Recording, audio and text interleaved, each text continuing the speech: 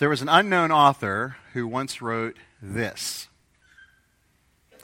There's a preacher of the old school, but he speaks as boldly as ever. He is not popular, though the world is his parish. And he travels to every part of the globe and speaks in every language. He visits the poor, calls upon the rich, preaches to people of every religion and no religion. And the subject of his sermon is always the same. He is an eloquent preacher, often stirring feelings which no other preacher could, and bringing tears to eyes that never weep. His arguments none are able to refute, nor is there any heart that has remained unmoved by the force of his appeals. He shatters life with his message. Most people hate him. Everyone fears him. His name is Death. Every tombstone is his pulpit. Every newspaper prints his text. And someday, every one of you will be his sermon. Isn't that interesting? You know, humans have always been obsessed with death. Remember just a couple years ago, when it seemed like whenever you turned on the nightly news broadcast, what you were going to get in huge banners across your screen was the increasing number of people that was dying from COVID in the United States every day and in the world. Remember how that was on our screen all the time, every day, growing and growing?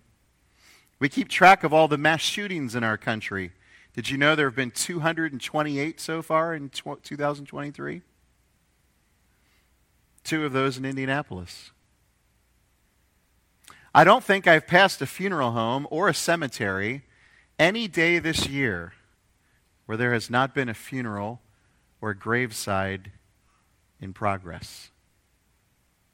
I've done 6 funerals in the last 6 months personally. Death is all around us. And as much as we don't like to think about death, it is a big part of our culture. You know, we cheered when Dorothy threw the bucket of water on the Wicked Witch and melted her in 1939. And people are still cheering in 2023 when John Wick kills 140 bad guys in his latest movie, almost 1 per minute. Video games and action movies are full of virtual death and murder. And yet at the same time, most of us are desperately trying to avoid death. We take all kinds of pills, wear all kinds of clothing, dye and style and even replace our hair. And we use a myriad of skincare products, all to try to slow it down or even reverse it, which of course we can't. Along with the presence of death all around us, there's also a great interest in what comes afterward. Consider a popular new TV series on Paramount Plus called School Spirits. Here's the ad for it. High school can feel like an eternity. For some students at Split River High, it literally is. Maddie, a 16-year-old girl, is newly deceased and finds herself trapped in afterlife limbo at her high school, where she discovers she's stuck with those who've also died in the school over the past 100 years. For some reason, she's the only one who can still communicate with the living and uses her newfound abilities to help investigate her own murder. People are obsessed with imagining what life after death might be like. There's a massive religious belief in the Far East in reincarnation. That if you've lived a not so good life this time around, you may end up a dung beetle in the next life. And hopefully, if you've lived a good life, you get better in some way. I don't know what you turn into. Paul knew firsthand one person who was on the other side of death, didn't he? He states it in verse 20. Do you remember? But in fact, Christ has been raised from the dead, the firstfruits of those who have fallen asleep. And Paul has dedicated this longest chapter in his letter to the Corinthians to try to explain resurrection and what it means for a follower of the risen Jesus. Now, in our text today, as we approach the end of this chapter, Paul anticipates some questions, he gives some illustrations, and he provides some explanations. So that's how I'm going to structure our time together this morning. Some questions, some illustrations, and some explanations. Look at the questions in verse 35. There are two of them. But someone will ask, how are the dead raised? Question number one. With what kind of body do they come? Question number two. The questions are basic and yet profound. How are the dead raised, and what will the resurrection body be like? Haven't you thought about those questions? I have. I have in recent days. The people I've stood around with next to coffins and gravesides, they've thought about that question. The people who are approaching those 70 or 80 years, or have passed those 70 or 80 years that the psalmist mentions as human life expectancy, they've thought about that question. Look how Paul answers those questions here in our text. Secondly, he gives us some illustrations, verses 36 to 41. You foolish person, what you sow does not come to life unless it dies. This may seem like a harsh response, right? Ask the question and then, foolish person? But what Paul is saying is, and what he's going to say by these illustrations is, look around, guys. Open your eyes. The answer is all around you. It's obvious. And he's going to use three illustrations to make his point. The first has to do with the seed.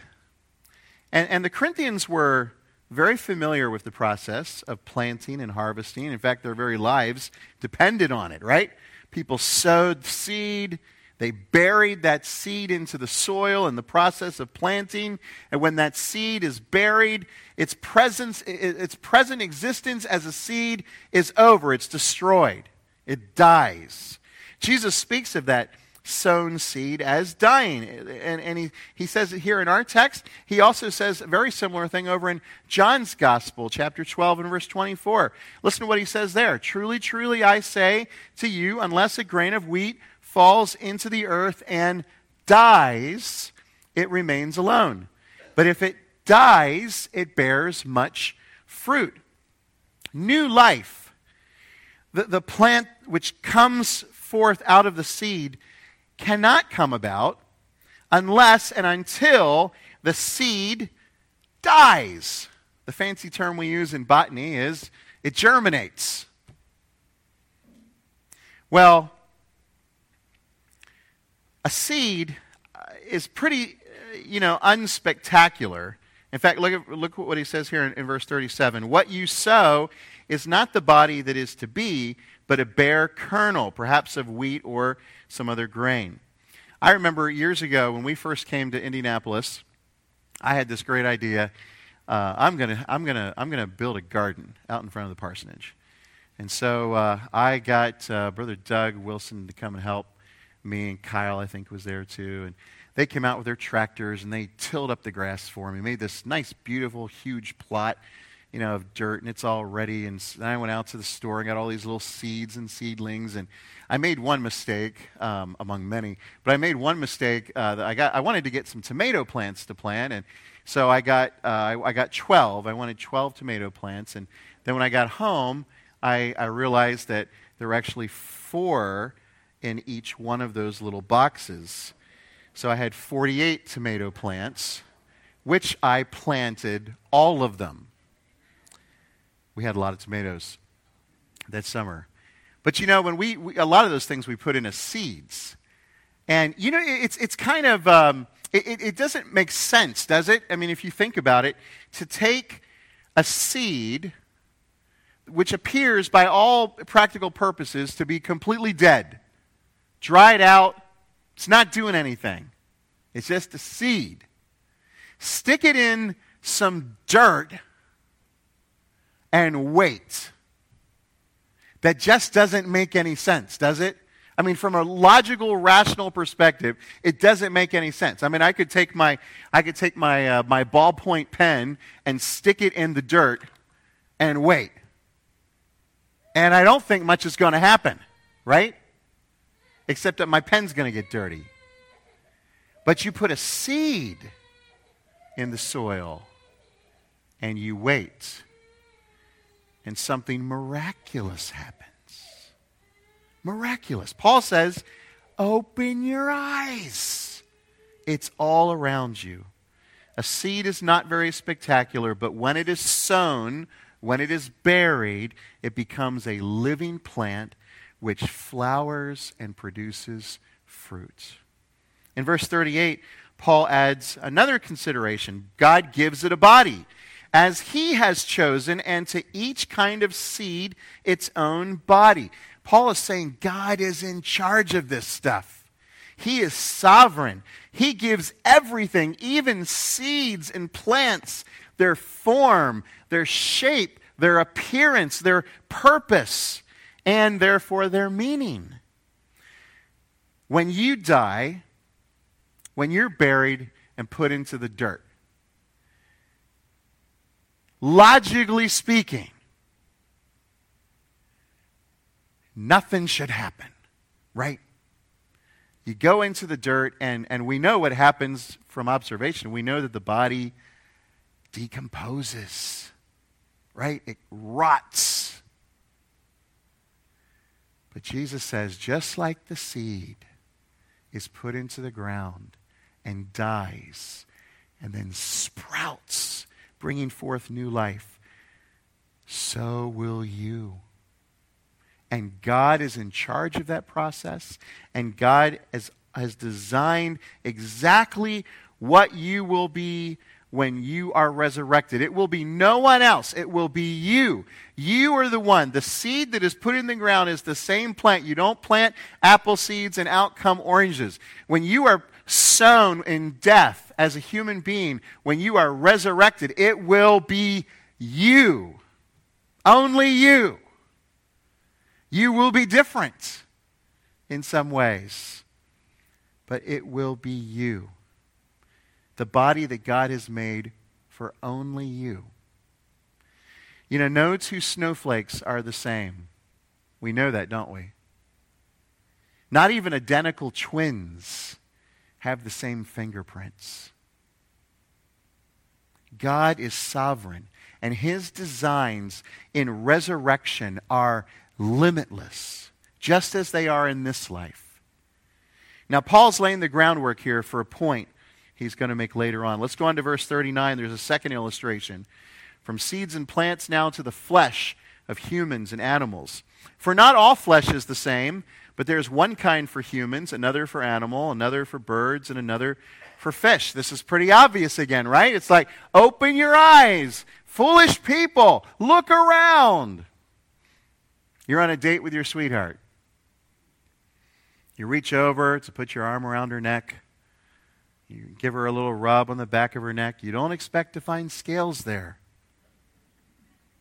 You don't expect to be pulling feathers out of her hair. In verse 40, Paul makes the point, there are heavenly bodies and earthly bodies, but the glory of the heavenly is one kind, the glory of the earthly is another. Paul's arguing here that earthly beings have earthly bodies. They're appropriate to our earthly existence. They're made for this life, this environment, the here and now. Heavenly beings have heavenly bodies that are appropriate for our heavenly existence. And the glory of each of these bodies is different because earthly and heavenly bodies are different. And then Paul gives us a third illustration. Verse 41, he turns to astronomy. There's one glory of the sun, and another glory of the moon, and another glory of the stars. For star differs from star in glory. I don't know if you like astronomy. I love astronomy. I never got into it, like really into it, but I love looking up at the night sky. I love looking through telescopes. I love seeing the different things that are out there as far as you can possibly see.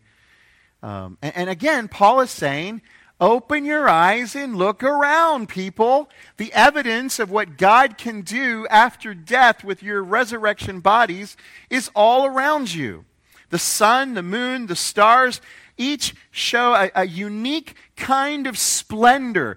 They're specifically connected to their form and their function. You can see this just by looking up at the sky. We see beautiful sunrises and sunsets. We see the moon in all of its colors and crescents and even eclipses, right? We see the faraway stars and planets, some brighter than others, some redder or bluer than others, some with rings around them, some in clusters, and many of them in constellations that we have found. Very diverse, very beautiful, all works of our Creator. And so it will be with our resurrection bodies. Paul's point in giving us these illustrations of plants, animals, earthly, heavenly bodies, the moon, the sun, the stars, is that God creates all things and then gives each of them a uniqueness and so a particular splendor, a particular glory that's appropriate to their divinely given purpose. Just as God created your earthly body, He's going to create your heavenly body. And it's going to be wonderful. And it's going to be glorious. And it's going to suit you for the environment of the eternity, of the eternal. So he gives us some illustrations. He says, those questions are silly. Just look around. And you see evidences of resurrection life. You see diversity. You see design. You see glory, all different kinds of glory. You see God sovereign in it all. And now he explains some of this a little bit more for us. This is the third point, verses 42 through 49. How does all this answer the questions raised in verse 35? Paul sums it up. So is it with the resurrection of the dead. What is sown, seed, what is sown is perishable. What is raised is imperishable. So it's against the backdrop of the fact that different kinds of bodies with different degrees of splendor, that we should understand what Paul's saying here. So it will be with the resurrection of the dead. And he gives us here 4 characteristics of the human body that's sown, or we might say, the earthly body that will die. The first is that it's perishable. In other words, each of us has a limited shelf life. How many of you are like me? You are horrible about always going through the refrigerator and pantry and looking for expiration dates and throwing stuff away. How many of you are like me in that regard? Not many. That's probably good. Okay, so most of you just eat expired food? Okay, I guess. I know, it really bothers me. Okay. But, Paul is saying here that it's like God has marked all of us, our earthly bodies, with an expiration date. We've all got one. Now, the date isn't known to us, but the date is known to the one who created us and who marked us with such an expiration date. The psalmist says, do you remember in Psalm 139, he tells us that all of our days of our life were written in his book before one of them came to be. Right? Brothers and sisters, you and I are perishable. We have a limited shelf life. Second characteristic is that our bodies, these earthly bodies, will be sown in dishonor. Verse 43, it is sown in dishonor, it is raised in glory, sown in weakness, raised in power. The word used here for dishonor is an interesting word, as the Greek word atimia. It's a word that often refers to the loss of the rights of citizenship. So like a person could lose their rights as a Roman citizen. Paul is saying a corpse has lost its rights. Now, we understand that legally, right? There are certain things that cemeteries do to care for the dead, but generally speaking, once you and I become a corpse, we have nothing more to say for ourselves, right? It's not like we're going to be raising our hand at the funeral and saying, "Excuse me, I think I'd like to be buried under that tree over there, please." No. The choices are made, you're done, right? There's nothing honorable, there's no rights associated with a decaying body. And in a world in the first century which didn't have refrigeration or mortuary sciences yet, a dead body immediately would start decomposing, smelling, harboring disease, is not something to be honored. This is also why Paul says, thirdly, in the same verse here, that our bodies have been sown in weakness. A weakness which is on full display, isn't it? Through our limitations, the fact that we get sick, and the fact that we decay when we die. I can remember the first time I'm sitting at the barber shop, and I feel the razor move from my hair to the inside of my ear. I remember being taken a little back when that happened. What is he doing? Before I realized he was trimming hair that was growing out of my ears. Then it moved to my eyebrows. And he started trimming those as well. Now, this did not happen to me when I was in my 20s or even my 30s. But it did happen to me. Growing older and seeing the effects of aging is not fun. And often, it makes us feel and appear weaker. Guess what, friends? That's the reality of our earthly bodies.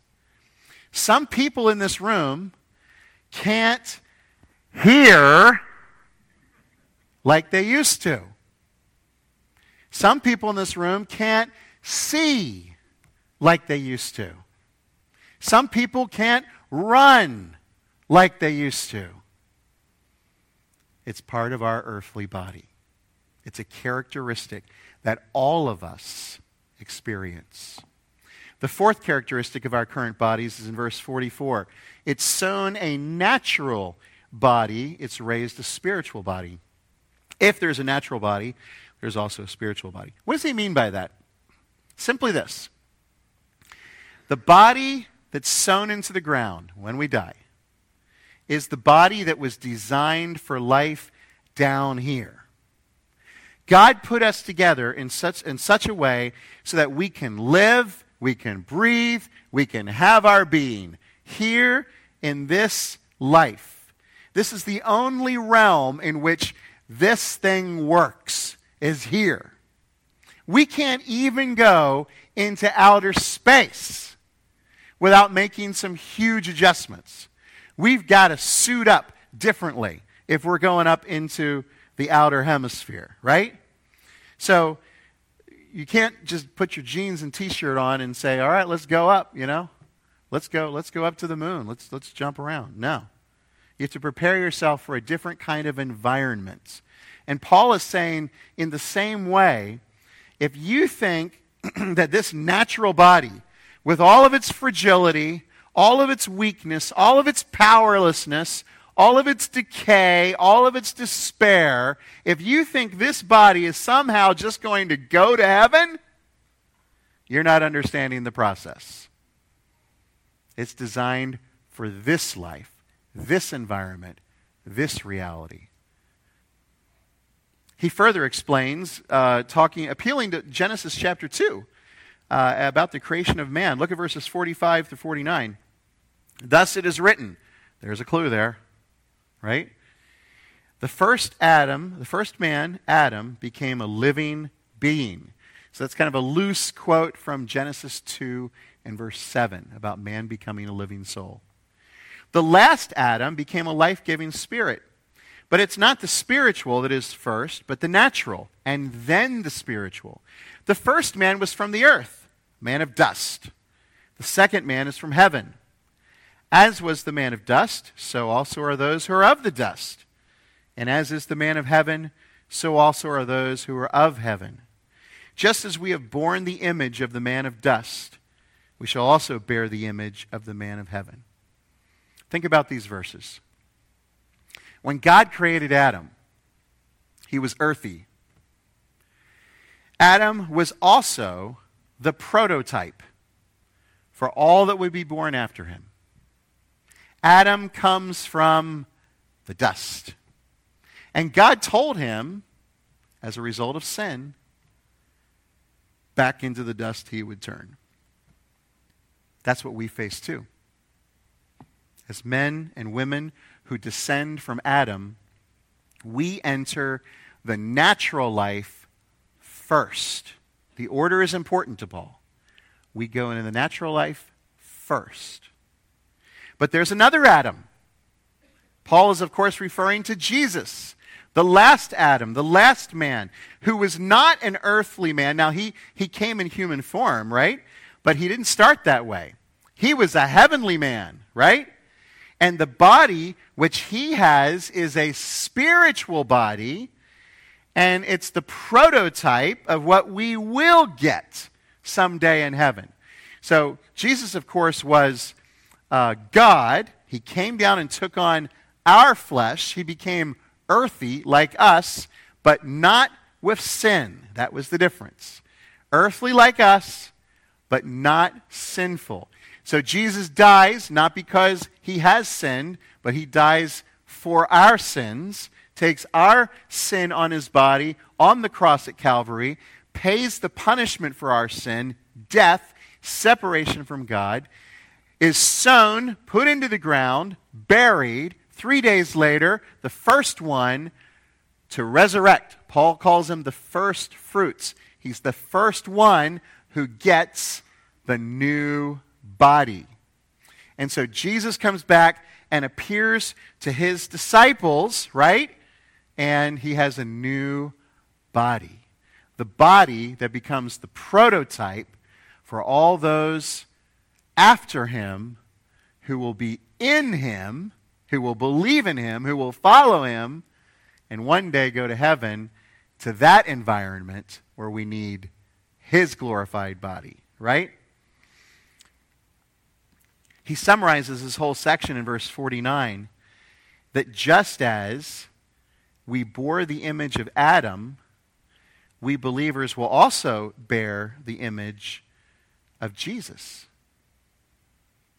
Now, what does that image look like? I'm so glad you asked. Because now we can go back and we can look at the other side of those four characteristics. Not just of our earthly body, but now look at them in regards to our resurrection body, our spiritual body. When we bear the image of the man from heaven, instead of being perishable, our bodies will be imperishable.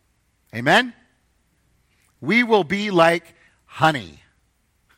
Honey is like the only thing that never expires, right? They found it in Egypt, like 6,000-year-old honey, and it's still okay, right? We will be like honey. We will have no expiration date anymore. We will live forever. We were sown in weakness. We will be raised in glory. We were sown in weakness. We will be raised in power. We were sown with a natural body. Now we will have a spiritual body. And this, brothers and sisters, is the message of the resurrection. Jesus is raised from the dead. He's the atoning sacrifice for our sins.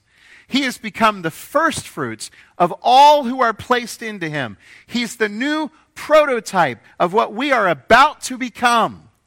In other words, you and I are in for a big change. We're still going to be recognizable. Jesus was recognizable in his glorified body. They knew who he was. We're still going to be recognizable, and there will still be some continuity with the way that we live now. For example, Jesus in his glorified body did what? He ate. He drank with the disciples. We'll still have that ability. But there will be major differences as well. Can you imagine a world in which flowers never die? I can't wait to see that world. I love these beautiful spring flowers, and they're gone just like that. But to see tulips all year round, wonderful. A world in which strong animals don't prey on the weak animals. A world in which earthquakes and storms and tornadoes no longer wreak havoc. A world in which cancer strikes the fear in no one's hearts. A world in which children never die and old people never leave us.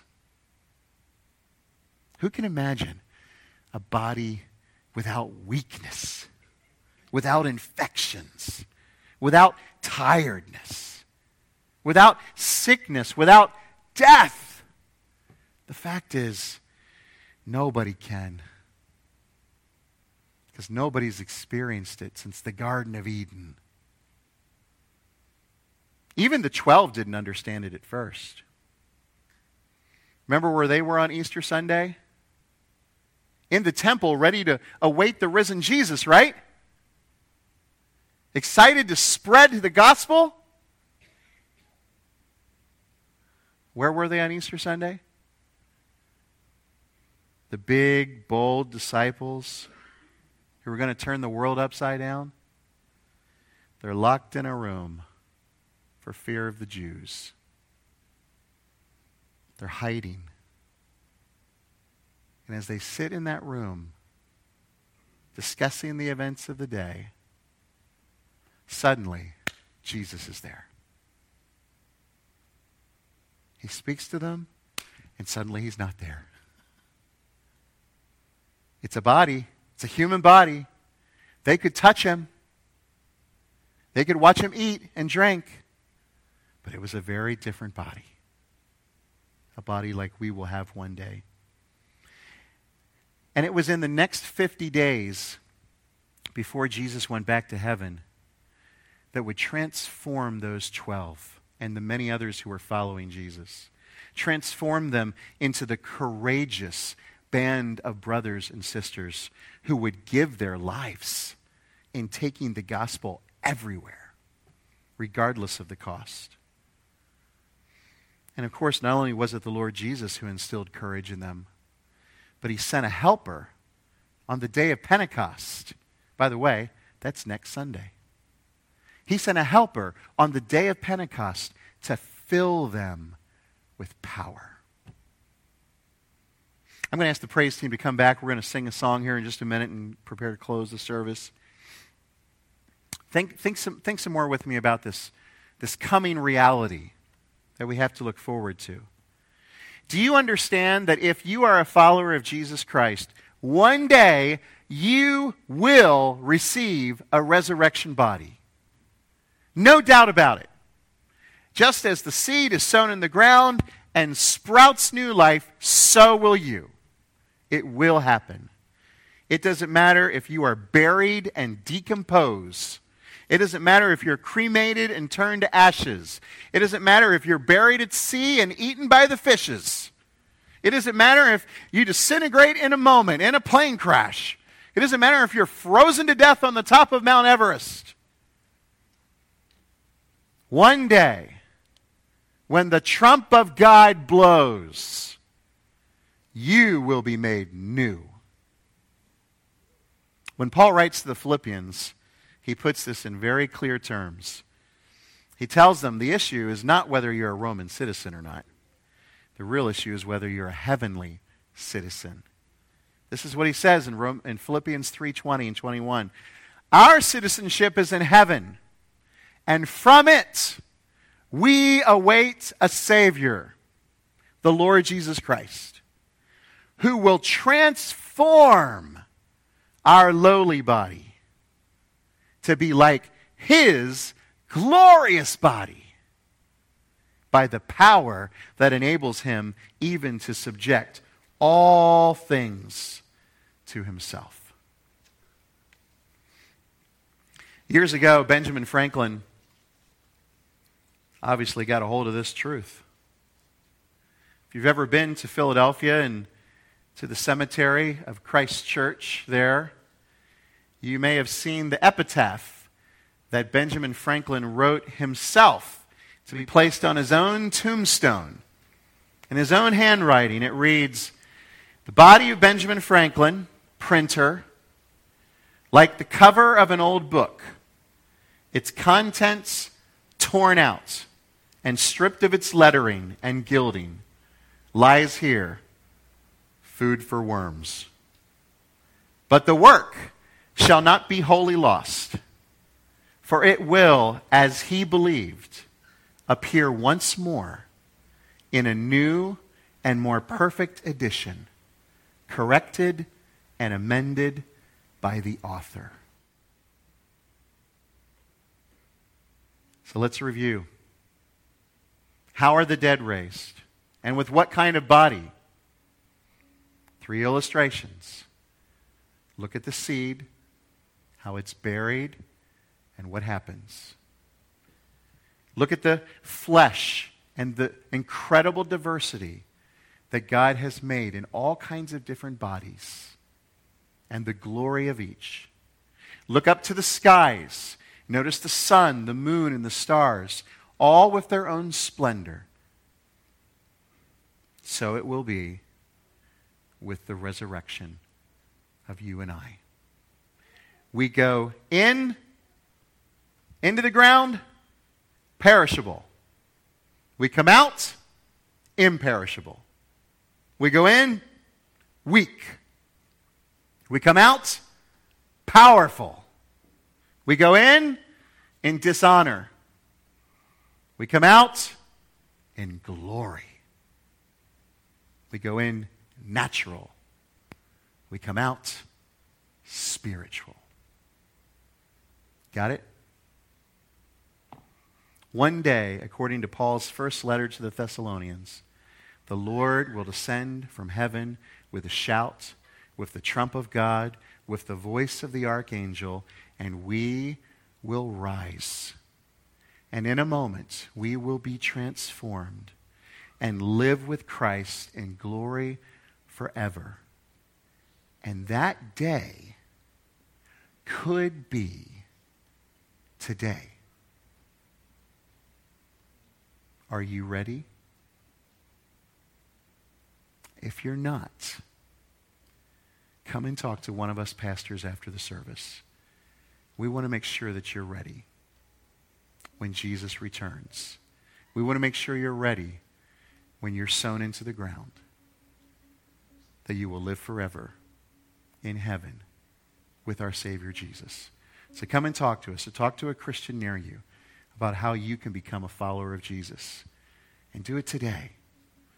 If you want to be baptized to show the example, the public testimony that you have become a follower of Jesus, that you are going to be buried, and yet you are going to rise just like Jesus did. We'd love to do that for you in the next few weeks as well. Come and talk to one of us. We'd love to help you with that. All right, let's stand together. Let's sing a final song, thinking about that moment when all things will be made new, when we will rise.